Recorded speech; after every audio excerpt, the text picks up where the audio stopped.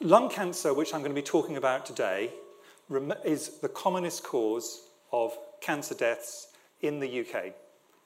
And most people, I'm afraid, diagnosed with lung cancer today will be dead within a year. This is in very, very stark contrast to what I've been talking about in the 3 talks previously. So in the last 3 talks about prostate cancer, breast cancer, and some of the infectious cancers, I was talking about cancers which can either be almost entirely prevented by vaccination, for example, or where treatment is very good. So for most of those cancers, mortality is less than 20%, even around 20%, or coming around that period, even at 10 years. So most people will make a full recovery and live a full life. Lung cancer, unfortunately, is an exception.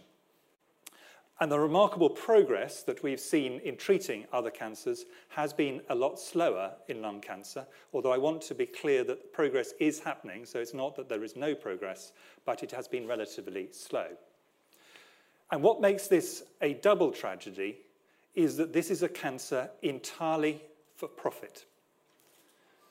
Almost all the people who get this cancer, not absolutely all, as I'll come on to, have got the cancer because an extremely wealthy, incredibly sophisticated marketing industry, the cigarette industry, has got them addicted to cigarettes at a young age and has kept them addicted to cigarettes for the rest of their lives.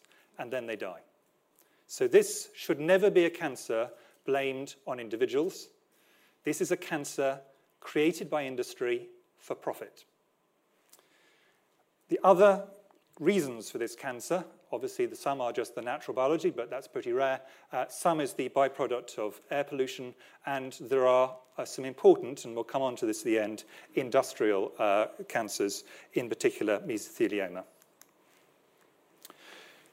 Now, since this is basically a disease of smoking, I'm going to talk a lot about smoking today. The last 2 talks have been largely about treatment, because these are cancers like prostate where there really is very little we can do to prevent. There is a lot we can do to treat. Here it's reversed. Here the issue is we can do things for treatment, and we'll come on to that halfway through the talk, but there is a lot we can do to prevent. And since the epidemiology of lung cancer is the epidemiology of smoking, that will be the first part of my talk.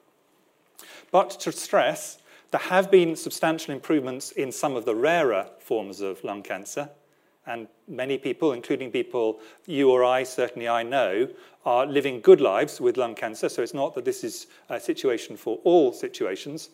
It is undoubtedly the case, as we'll come on to, that early diagnosis of cancer would be transformative, because like many cancers, if you pick it up early, the treatment is much more straightforward and the prospects are a lot better. The big field I talked about in the first of these talks in this series on infections, but then on immunotherapy, using the body's own immune system to attack cancer, is moving very fast, and lung cancer is one of the areas it is moving fastest, and I'll talk about that briefly.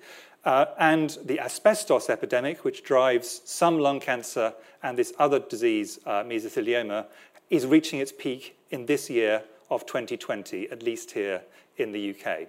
So there are things to be positive about, but to be clear, this is the biggest killer by some distance, and it is largely unnecessary. So lung cancer in both men and women here in the UK, and this would be true in most industrialized countries, is the second most common cancer. In men, prostate is more common. In women, breast cancer is more common, which I talked about in the last 2 talks. But because lung cancer is much less easy to treat, it is by some distance, in both men and women, the commonest cause of people dying of cancer. And around 1/5 of all cancer deaths in the UK are caused by this one group of cancers. So this is not a trivial issue. This is a very major public health issue. And what we know really clearly is that smoking is the driver of this. So if people do not smoke, never smokers will have, these are Swiss data, but this will be true in many other places, on the right, will have maybe a less than 2% lifetime chance of getting this cancer. whereas current smokers, the cumulative lifetime risk will be around 15% for men, slightly less for women. If people have stopped smoking, their risk is between those two. It is never, to be clear, too late to stop smoking. Even for people who have lung cancer, it will actually improve their outcomes. Now, after smoking, which is by far the biggest issue, the second risk is age. And if you look at the age profile here, where I'm demonstrating in the middle of this graph, is around about 50. So lung cancer is actually very rare before 50, very rare before 50, and pretty rare before 60. The big peak is in people's 60s and 70s in general. Now, how do we know that lung cancer is caused by smoking? Well, there are multiple forms of evidence. They're all absolutely overwhelming. They all add up. There is absolutely no doubt about this association. It is completely clear. The simplest data are simply to look at smoking cigarettes, and we're talking about cigarette smoking here primarily because that cigarette smoke is taken into the lungs in a way that the old-fashioned pipe and cigar smoke generally was not. So it's a cigarette-driven problem. And this is the US data on the number of cigarettes smoked, and here lung cancer, an almost invisible disease before the cigarettes industry got hold, tracking it 20 to 30 years later. And then when the smoking epidemic began to peak, 20 to 30 years later, the epidemic of lung cancer begins to peak as well. So that's the first line of straightforward evidence. The second line of evidence is an epidemiological method called case control studies. And that is where scientists and researchers took people who did have cancer, lung cancer, people who did not have lung cancer, and they just said to them, did you smoke, and if so, how much? And they demonstrated that the people who had lung cancer smoked much more than the people who did not have lung cancer. But the most convincing evidence was from a type of study called a cohort study. And the cohort study, they took a group of people who smoked not at all, a group of people who smoked a bit, and a group of people who smoked a lot, and they followed them over time. And the group that was chosen in the UK, this is a very famous study, was just over 34,000 UK doctors. And they volunteered for this. And within 4 years, it was really clear what was going on. In the non-smokers, almost no lung cancer. In the moderate smokers, a fair degree of lung cancer, and in the heavy smokers, current heavy smokers, very substantial rates. So put all of these together, it's an extremely clear picture. And this has been replicated over many years in both men and women. Not smoking means you're very unlikely to get lung cancer, and the amount you smoke is very heavily predictive. Despite that, for quite a long period of time, the cigarette industry implied that it was good for health. This one, for example, is advertising for your throat's sake. It took a very long time to convince the medical profession, let alone the wider public, that this absolutely clear association was true. So if you remember, the data I showed you were from the mid-50s and earlier. In a poll organised by the American Cancer Society in 1960, this is half a decade later, only a third of US doctors agreed that cigarette smoking should be considered a major cause of lung cancer. So there was really quite a job of work to persuade even medical scientists that this association was true. And, of course, the cigarette industry did everything it could to muddy the evidence. I'll come on to this. Most of what the tobacco industry tried to do, because their own scientists told them this was true, and internal documents that have turned up in court cases since then have demonstrated they knew this in advance of anybody else, was to try and make sure this science was labelled as speculative, uncertain, no one really knows, science produces different answers, all the kind of things you sometimes hear in other areas of science now. And when you hear that, sometimes it's true, and sometimes, as here, it was because there was a concerted attempt to try and make something appear speculative when it was clear that it was, in fact, very clear. And the thing which in the US really turned the tide was a report by the US Surgeon General, a post that's got some similarities to a post that I hold, in a report called Smoking and Health in 1964. And that really was the point when the medical profession finally accepted that this association could not be ignored, and it was overwhelming. Lots of studies have gone on since then, and what all of them have shown is the amount you smoke determines how much lung cancer you have. But if you stop smoking, then actually the risk of lung cancer goes down at every decade. So if people stop in their 60s, then 50s, 40s, or 30s, the risks are 10%, 6%, 3%, and 2%, i.e. the earlier people stop, the less likely it is they're going to go on to get cancer. So stop early is good, stop late is good, but not quite as good. There was then a systematic, coordinated, and extremely sophisticated attack on science by the cigarette industry. I have no doubt that many good men and women left the cigarette industry at that stage, deciding that they did not wish to spend the rest of their life killing their fellow citizens. Those who were left decided that they were going to undermine the science at every turn and use junk science and the law courts to try and undermine any attack on their ability to make a profit out of killing their fellow citizens. And that is what they did. And I can give multiple examples of this, and they've all come out of court cases where they've had to reveal their own internal documents. This is not speculation. These are accepted court documents, things. There was a sustained attack on science, and it continues. Here, for example, is a quotation from the World Health Organization, which is under constant attack from the cigarette industry, usually covert. Initially, the attempts were to undermine data showing that smoking caused lung cancer. Then there was a sustained attempt to undermine data showing that second-hand cigarettes, where if I smoke, I make it more likely you will get lung cancer, were true. The data were very convincing. And then every time there's been an advance in public health, the cigarette industry will try and undermine the science behind that. It's a completely consistent pattern, and it continues to this day. Now, this is not to say that the cigarette industry is anti-science. The cigarette industry has some superb scientists in the sense of good at science, not necessarily, I'm not saying anything about their morals one way or the other, working for them, including very, very sophisticated social scientists. And importantly, they worked out what was the right message to make sure that people did not give up on this incredibly dangerous product that was likely to give them lung cancer and a bunch of other diseases we'll come on to. And what they found was it was no longer possible for them to make the case that these were harmless to health. People basically accepted these were bad for health. But most people believed that the risks would not apply to them, and in particular, they believed that they would not become addicted. Because the basic model for the cigarette industry is get very young people, ideally children, if not teenagers, and if not teenagers, young adults, addict them early, and what they'll find is that they can't come off the cigarettes, and then they're with them as unwilling customers for life. Because remember, most people who smoke wish they did not. Most people, 70% in this country.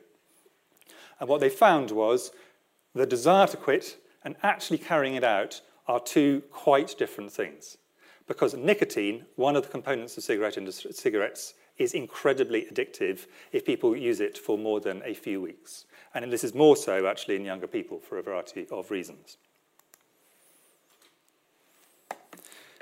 Despite this, the cigarette industry, and I've used relatively old examples here, but they went right up until there was a ban on them, used incredibly sophisticated market segmentation. If you wish to have an object lesson in how you segment a market in perfect ways, using exactly the same product, which is basically dried leaf rolled in paper that will kill you. It's not a great sales prospect, but they managed, and they had an advertising strategy for women who were independent, and another one for women who wanted to stay at home, and another one for men who thought they were macho, and another one for men who thought they were clever, and so on. And they would target every single brand and every single advertisement in a market segment, so everybody had a cigarette and an advertising strategy for them. Often implying, initially, that it was doctors and nurses who were pushing this, that it was very, very healthy.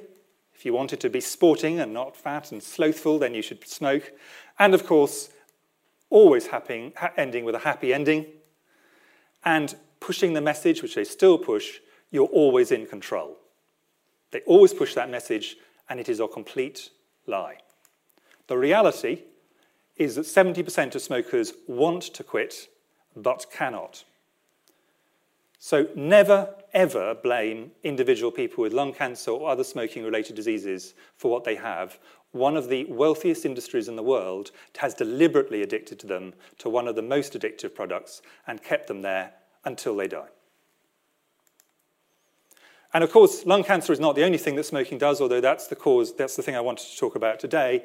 It also causes heart disease, stroke, dementia, multiple skin problems, impotence in men, gangrene, people having legs amputated, and all these other cancers as well, for starters.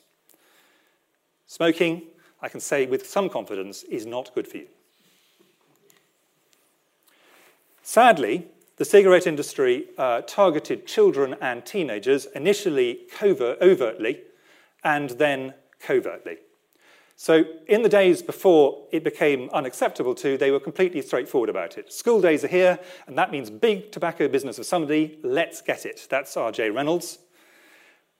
The base of our business is the high school student, another cigarette company. Since it became clear these were dangerous, they have had a consistent policy of deploring in public, but in reality undermining measures to stop children smoking. Consistent. Very, very long efforts.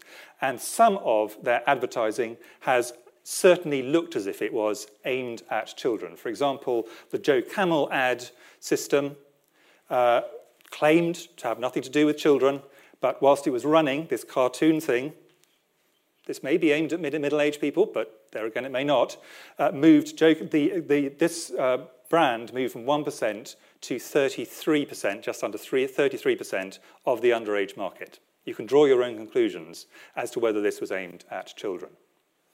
But the industry continued to position itself as a partner of things like UNICEF, which is the UN children's body.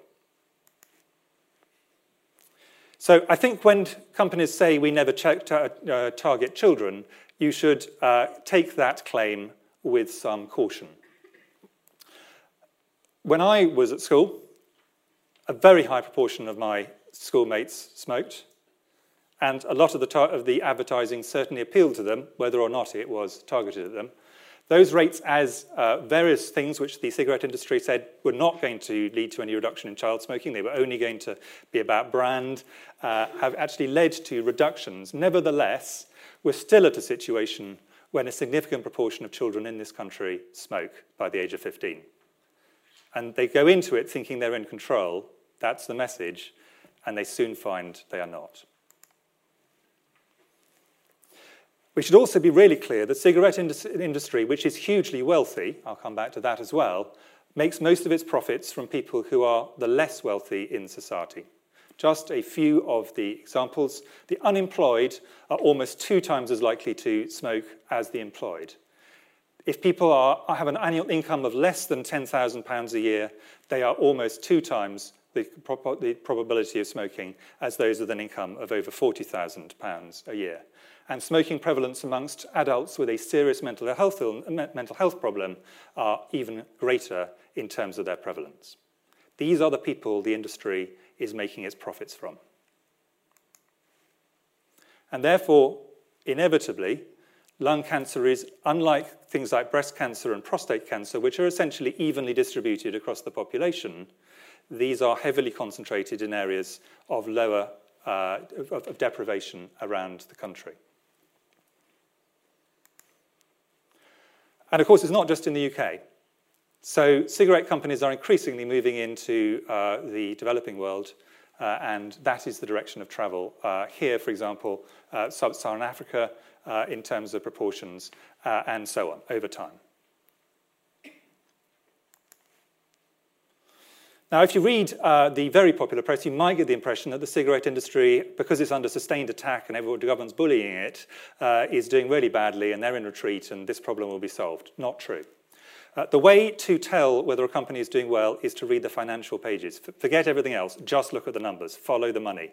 I've chosen to use data from a company based less than a mile away from here, We are on track, said BAT in their latest annual report, for one of the best financial performances for many years.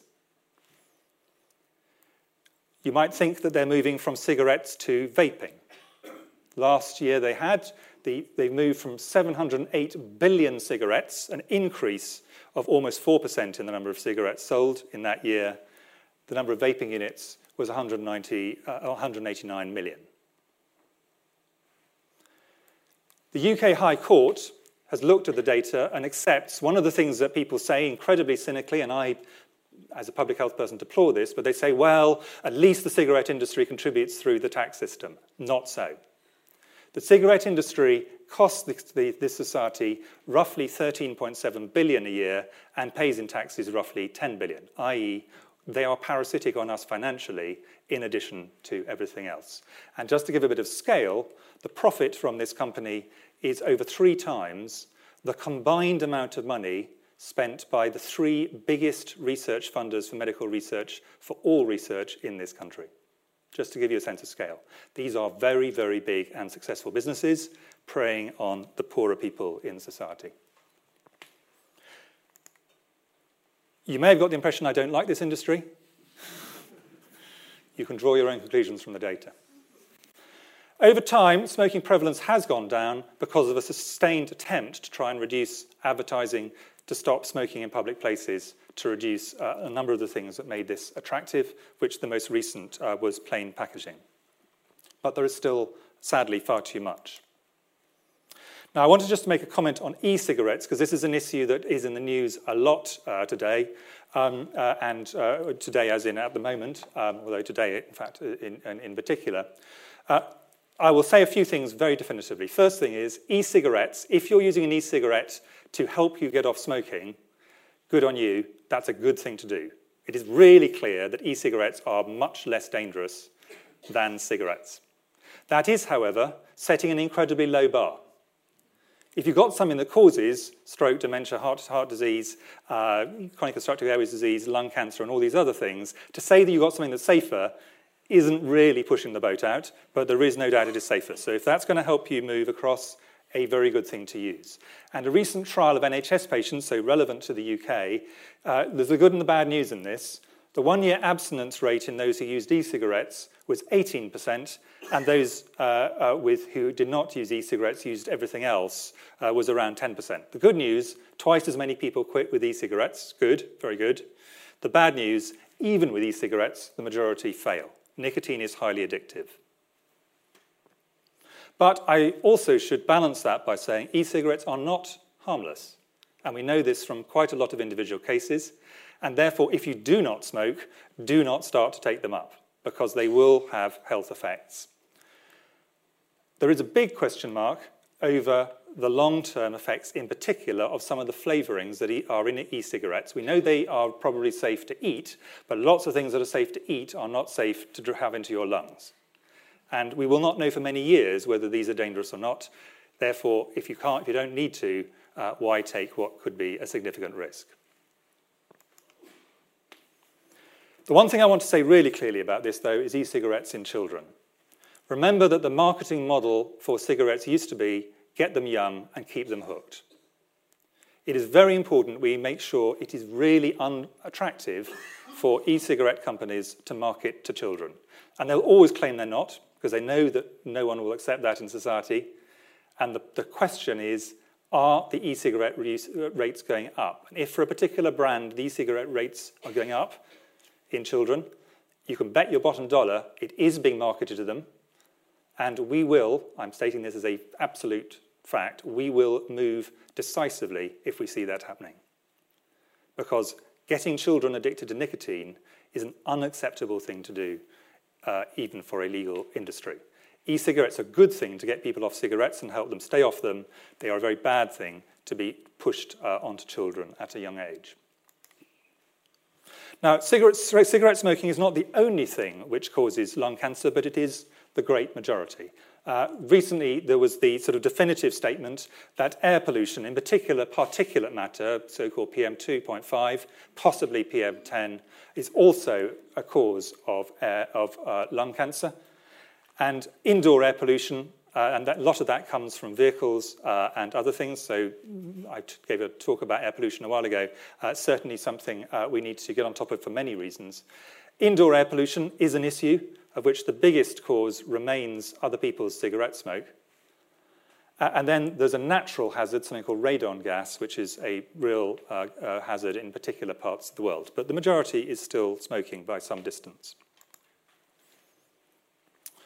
And finally, before I start to move on to treatment, two just slides just to make a little bit of a biological and then a sociological point. The biological point is that there is roughly a 30-year time lag between reductions in smoking and starting to see reductions in mortality. So because smoking in men peaked earlier than in women, but a much higher peak, lung cancer rates have begun to come down in men. In women, there was an aggressive marketing campaign aimed at women specifically, meaning the peak of smoking in women was later, and therefore the peak of lung cancer deaths has also been later. That was a deliberate attempt by the cigarette industry, incidentally, well after they knew that these were going to kill people. The sociological point is that different patterns of smoking occur in different societies, and they change over time. In general, in most societies, women smoke a lot less than men, but that varies. In some, it's massively less. In some, it's slightly less. And I've just given a few countries around the world. So that's the cause of lung cancer, our biggest killer by far in terms of cancers. And I think it's well worth reflecting on that when we look at the next section. So now on to symptoms, diagnosis, and treatment. Unfortunately, well, fortunately in one sense, but unfortunately in another, the symptoms of lung cancer are very vague and non-specific until people are really quite advanced in their disease. So once they start, they tend to include persistent cough, cough with blood, being short of breath, having fatigue and weight loss, shoulder and chest pain because of trapping of some nerves or irritating some nerves, and a variety of specific symptoms. This one here on fingers is something called clubbing. This one here is something called Horner's syndrome. You can see the eyes are different with the eyelids. The thing with all of these is they often occur quite late in the disease. And that is a major issue. And of course, many of these, like cough, many of you will have at various points. And in particular, if you're a smoker, people expect to be chronic coughers if they're smokers, and that's one of the problems with diagnosing this early. The initial diagnostic tests are usually radiological. We start off with an ordinary chest X-ray. You can see the lung cancer here, or a CT scan. Here's the lung cancer in this area here. So you can see it on an ordinary X-ray. And then after that, there's likely to be what's called a bronchoscopy, not in all cases, but in most, where a small, thin tube is pushed down into the lungs to look at the mass and take a biopsy and find out what it is. It's a relatively quick procedure. Usually most people don't remember it, and that allows people to move to the next stage of what is the right treatment for this person. Now, throughout the talks I've given so far on cancer, I've stressed that there are three different things you need to look at in broad terms in thinking what is the best treatment. The stage, which is to do with the degree of spread, the grade, which is the appearance of the cells, and the type. I'll go through those in the different areas. Each cancer, the relative contribution of these is different. Some, it's much more important about just the stage, sometimes the type matters. And in the case of lung cancer, the really critical ones tend to be stage, how much it's spread, and type, which cells it comes from.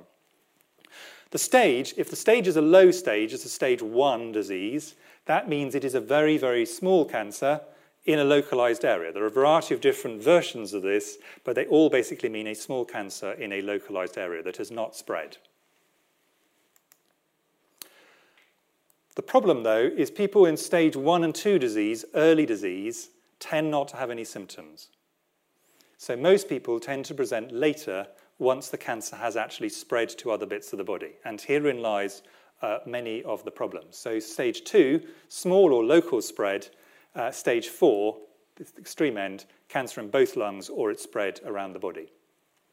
And there's a live debate. You should, for other diseases like breast cancer, You say, well, the way you deal with this is you screen. You screen women with breast cancer, for breast cancer with mammography every 3 years. Should we be doing this for smokers? And this is a live question, and the answer is the evidence on this is mixed. You pick up cancer earlier, but there isn't yet clear evidence you actually reduce mortality, and we need to look at this quite carefully. So this debate is still going on, and I think it may well resolve itself over the next few years. So that's the stage, how far has it spread. The second thing that's important is the type of lung cancer.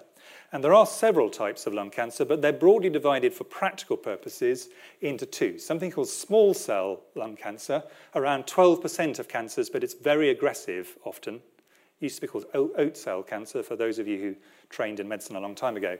And then a group of other cancers which are lumped together with a rather uncatchy title of non-small cell lung cancer, which is in fact the majority. Now, the amount of each of these cancers which is caused by smoking varies. In the case of small cell lung cancer, almost all of it is smoking related.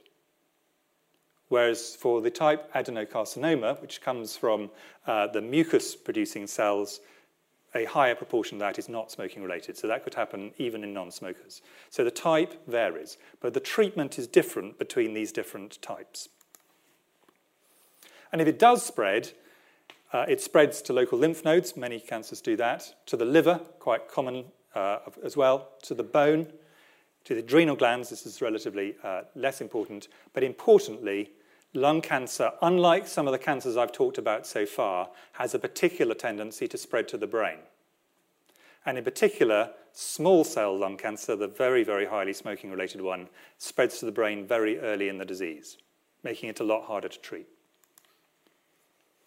Now, I'm just going to take US data here.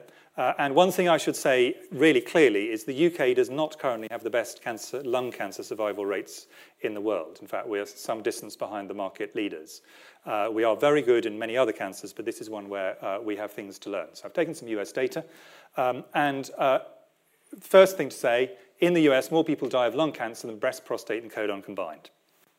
Still a big killer.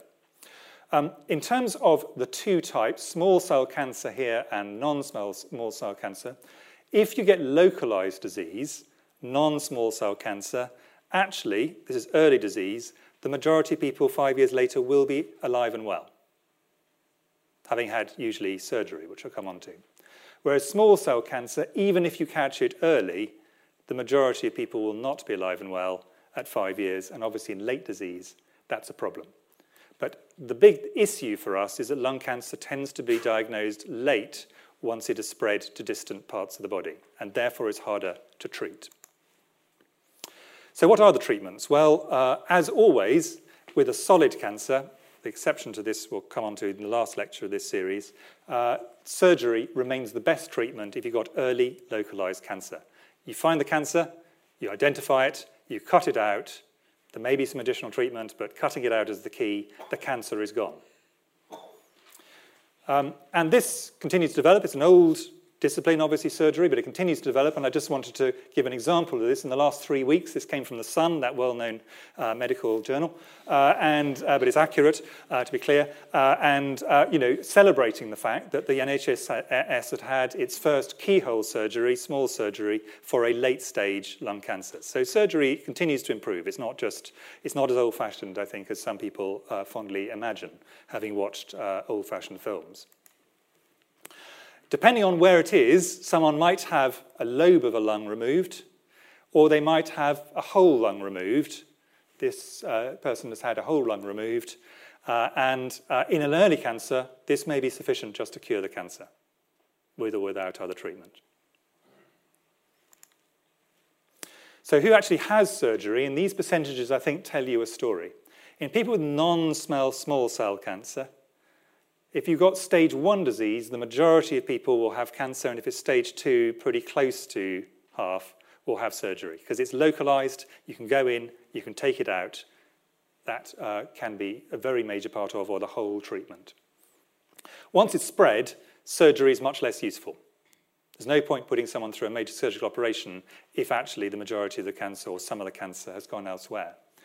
Whereas if you're talking about people with small cell lung cancer, because it spreads incredibly early in the disease, even if it's localized, only a minority have surgery.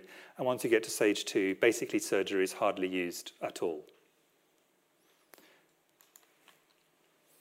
The next thing you might have is radiotherapy. And radiotherapy, a lot of people worry about this, think it's going to make them radioactive and various other things. Radiotherapy is an extremely effective treatment for some people. In non-small cell cancer, the less aggressive form in some ways, people may have it because they're not actually fit enough for surgery. Remember, people who smoke heavily also have heart problems, also have lung problems. A major operation may be something you just think this person may not get through it. So let's use radiotherapy, which has fewer of the problems than surgery for many people. Or it might be after surgery, or it might be to add on to chemotherapy. But this is to cure, or at least to delay.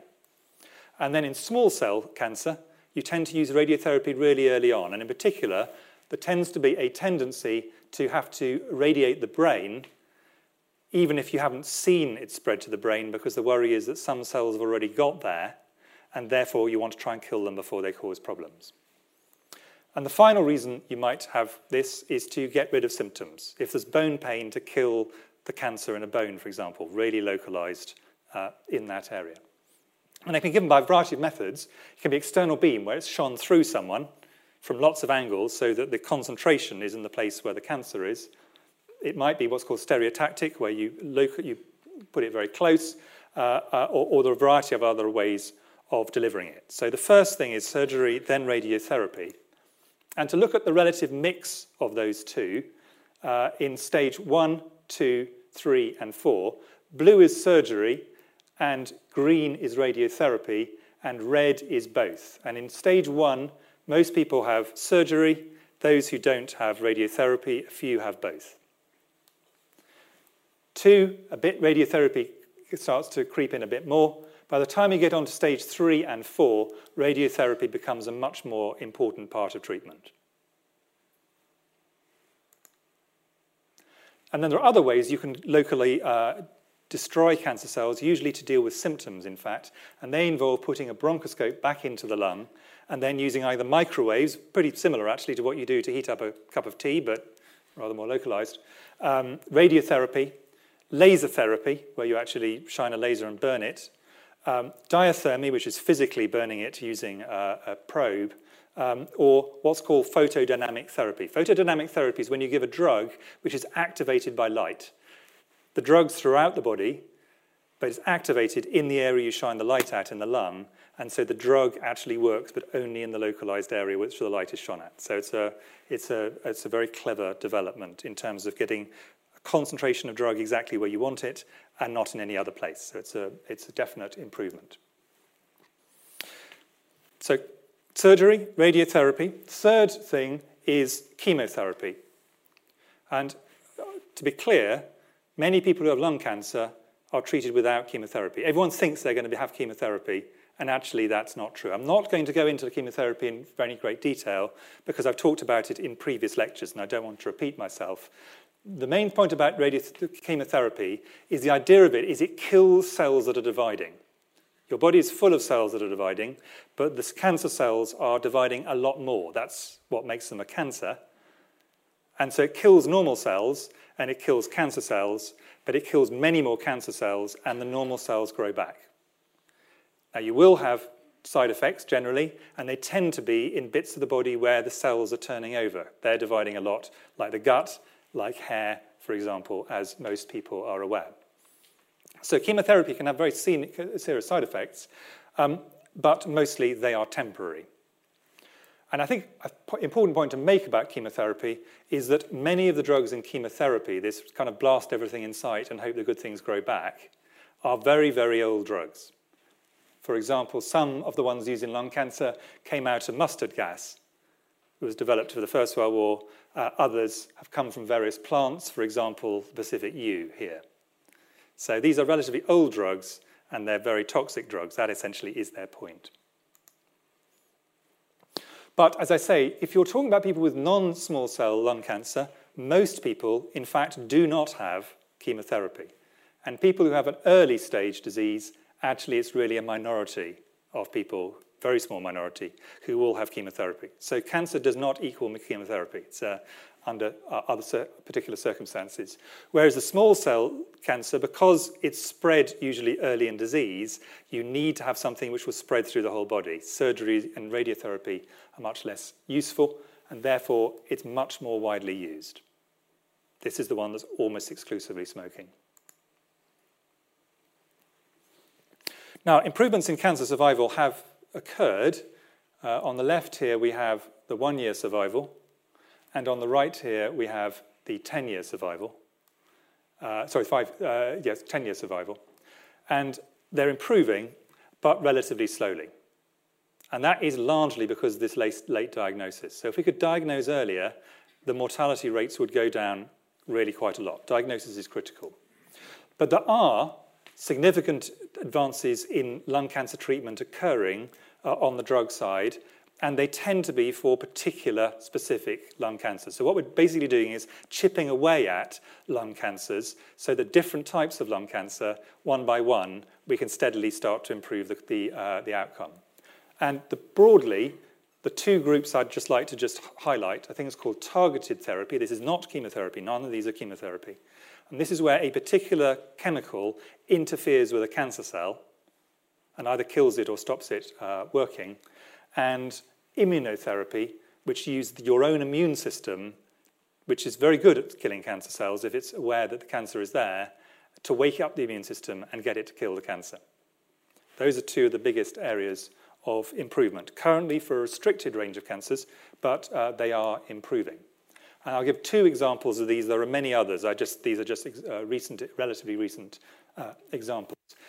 There is, for example, 3 to 5% of people who have one of the non-small cell lung cancers have a particular mutation called the anaplastic lymphoma kinase. The actual name of it doesn't matter. Just take it from me, it's a mutation. If you have that one, then there are particular drugs, class of drugs, which can really slow down that cancer, or even, in some cases, appear to stop it in its tracks.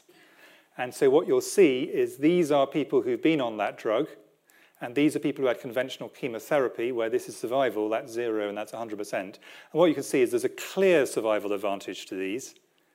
And for some people, that survival seems to go on for a very long period of time. Too early to tell what's going to happen over the longer term. So drugs like this, these are targeted therapies that are actually interfere with the particular cancer. This is one of the big growth areas for cancer therapy drugs. And the second is immunotherapy, where the body's immune system is used to kill that you wake up the immune system by a variety of different methods, or you use immune antibodies to attack cancer. And again, what you can see is significant survival advantages. And if people want a longer discussion on immunotherapy, I did 25 minutes on it in my first lecture of this series. It's a very important, fastest moving area of cancer treatment at the moment. So that is really what I wanted to talk about in terms of lung cancer. I did, however, just want to add on a section at the end about the most important risk factor for occupational cancer, because most of the occupational cancers we have in the UK exhibit themselves through the lung. And the big risks are asbestos, way ahead, the biggest occupational risk for people to get lung cancers or other cancers. Silica, which is dust in things like mining. Diesel exhaust, paint, and radon. The numbers here are the total numbers of people. So the total numbers are relatively small, but all of these people would not have got the cancer without the work they do. So very important to remove it from the system. But as you can see, by far the biggest is caused by asbestos. And roughly half of those are lung cancers, and roughly half of those are a specific kind of cancer called mesothelioma. It's an almost entirely preventable cancer. 94% of the risk is related to asbestos. So if you don't have asbestos exposure, your chance of getting mesothelioma are incredibly low, because it's rare anyway. It's much lower otherwise. Dole, who was the person who showed that smoking was a risk, also showed that this was a risk for lung cancer in the 1950s. And then subsequently, a South African group demonstrated there was a clear risk for this disease called mesothelioma. Mesothelioma is not a disease, not a cancer of the lung, but is a cancer of the lung lining. And what tends to happen is that you get inflammation around the cancer, and that leads to a situation where the lung is gradually, essentially waterlogged because the fluid has come in, and people not exactly drown in their own fluids, but it pushes their lung right up. Rather like with smoking, the medical profession were quite slow to realize what a threat this was. So 1955, Dole's work, 1960, early 60s, mesothelioma. This is an editorial from The Lancet by a leading medical practitioner of the day. It would be ludicrous to outlaw this valuable and often irreplaceable material, as asbestos can save more lives than it can possibly endanger. And this was because it's very useful in preventing fires. The problem basically with asbestos is it was relatively cheap and incredibly versatile. You can use it to strengthen a whole bunch of different things, and it also has the advantage of almost complete heat resistance. It was used extensively in shipbuilding, heat insulation, cement and tiles, electrical insulation, safety curtains and blankets, ropes, brake pads, artificial snow. You'll all have seen this. That's all asbestos. Obviously for fire, and in kitchens, ironing boards, sheds, and school laboratories. All of you will have handled asbestos if you're older than about 30 years old. And some of you will be living with it around you. So it was put everywhere because it is so good. Remember, we knew it was going to cause cancer from the 1950s. The peak of import into the UK was 1973, when 190,000 tonnes were imported into the UK. It was not finally banned until 1999. And there's still a lot of asbestos in the environment which has not yet been properly removed. Asbestos that is completely inert, that's not disturbed, is relatively safe. Once it starts to break down, once it starts to be disturbed, then you get the dust, and then people have the risk of this. So this is an entirely preventable form of cancer that we now have got a big problem with. Although it's rare, about just under 3,000 cases a year in the UK, the mortality rate is extremely high, relatively speaking, and the mortality rates have increased by a staggering 887% since the 1970s. This is all industrial, so this is all caused by industry. Survival is not very good, although it tends to be slightly better in people who are younger, unsurprising. 2020 is probably the year when this epidemic of mesothelioma and asbestos-associated lung cancer reaches its peak, because we banned it in the end of the 1990s. So the projected peak is this year, and it will now decline, but quite slowly.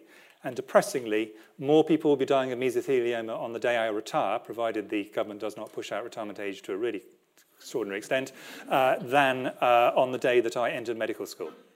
So we've seen this peak go up, and it's been quite depressing to watch. Mesothelioma is highly concentrated, unsurprisingly, in areas of industry that used a lot of asbestos. So in particular, areas where there was shipbuilding and where people who are in the construction industry tend to live. Smoking is a cofactor, so if you smoke and have asbestos exposure, you're more likely to get both of these diseases. And then the partners of asbestos workers, and this will sound sexist to modern ears, but it is just a fact, this generally was wives of asbestos workers, also tended to get this as a result of their partner coming home with asbestos dust in their clothes and it getting into the house. So this is my summary of today's rather bleaker talk. Every other talk so far, this series, has been incredibly optimistic, and let me assure you that the next talks are also going to be optimistic. This is the nadir, but and the sad thing is that almost all of these cancers are caused by smoking for a very rich industry or industry. Lung cancer is and will remain for many years, probably the rest of my lifetime, the leading cause of cancer mortality. The great majority is due to smoking, and therefore it is a profit-driven cancer. It only exists for profit. Using early addiction as the method by which people are got onto this, and extraordinarily dishonest advertising. Smoking is falling, and so will lung cancer as night follows day, but with a very long delay. A minority is due to air pollution and occupation, most of which is also preventable. But if we got rid of smoking completely, there would still be some lung cancer. A lot of this would be due to industrial or pollution reasons. It is absolutely essential we improve on early diagnosis, because this is going to be around for the rest of our lifetimes for sure. And if we diagnose early, the prospects for treatment are substantially better. And asbestos is the leading occupational cause of cancer, causing both lung cancer and mesothelioma. Thank you very much.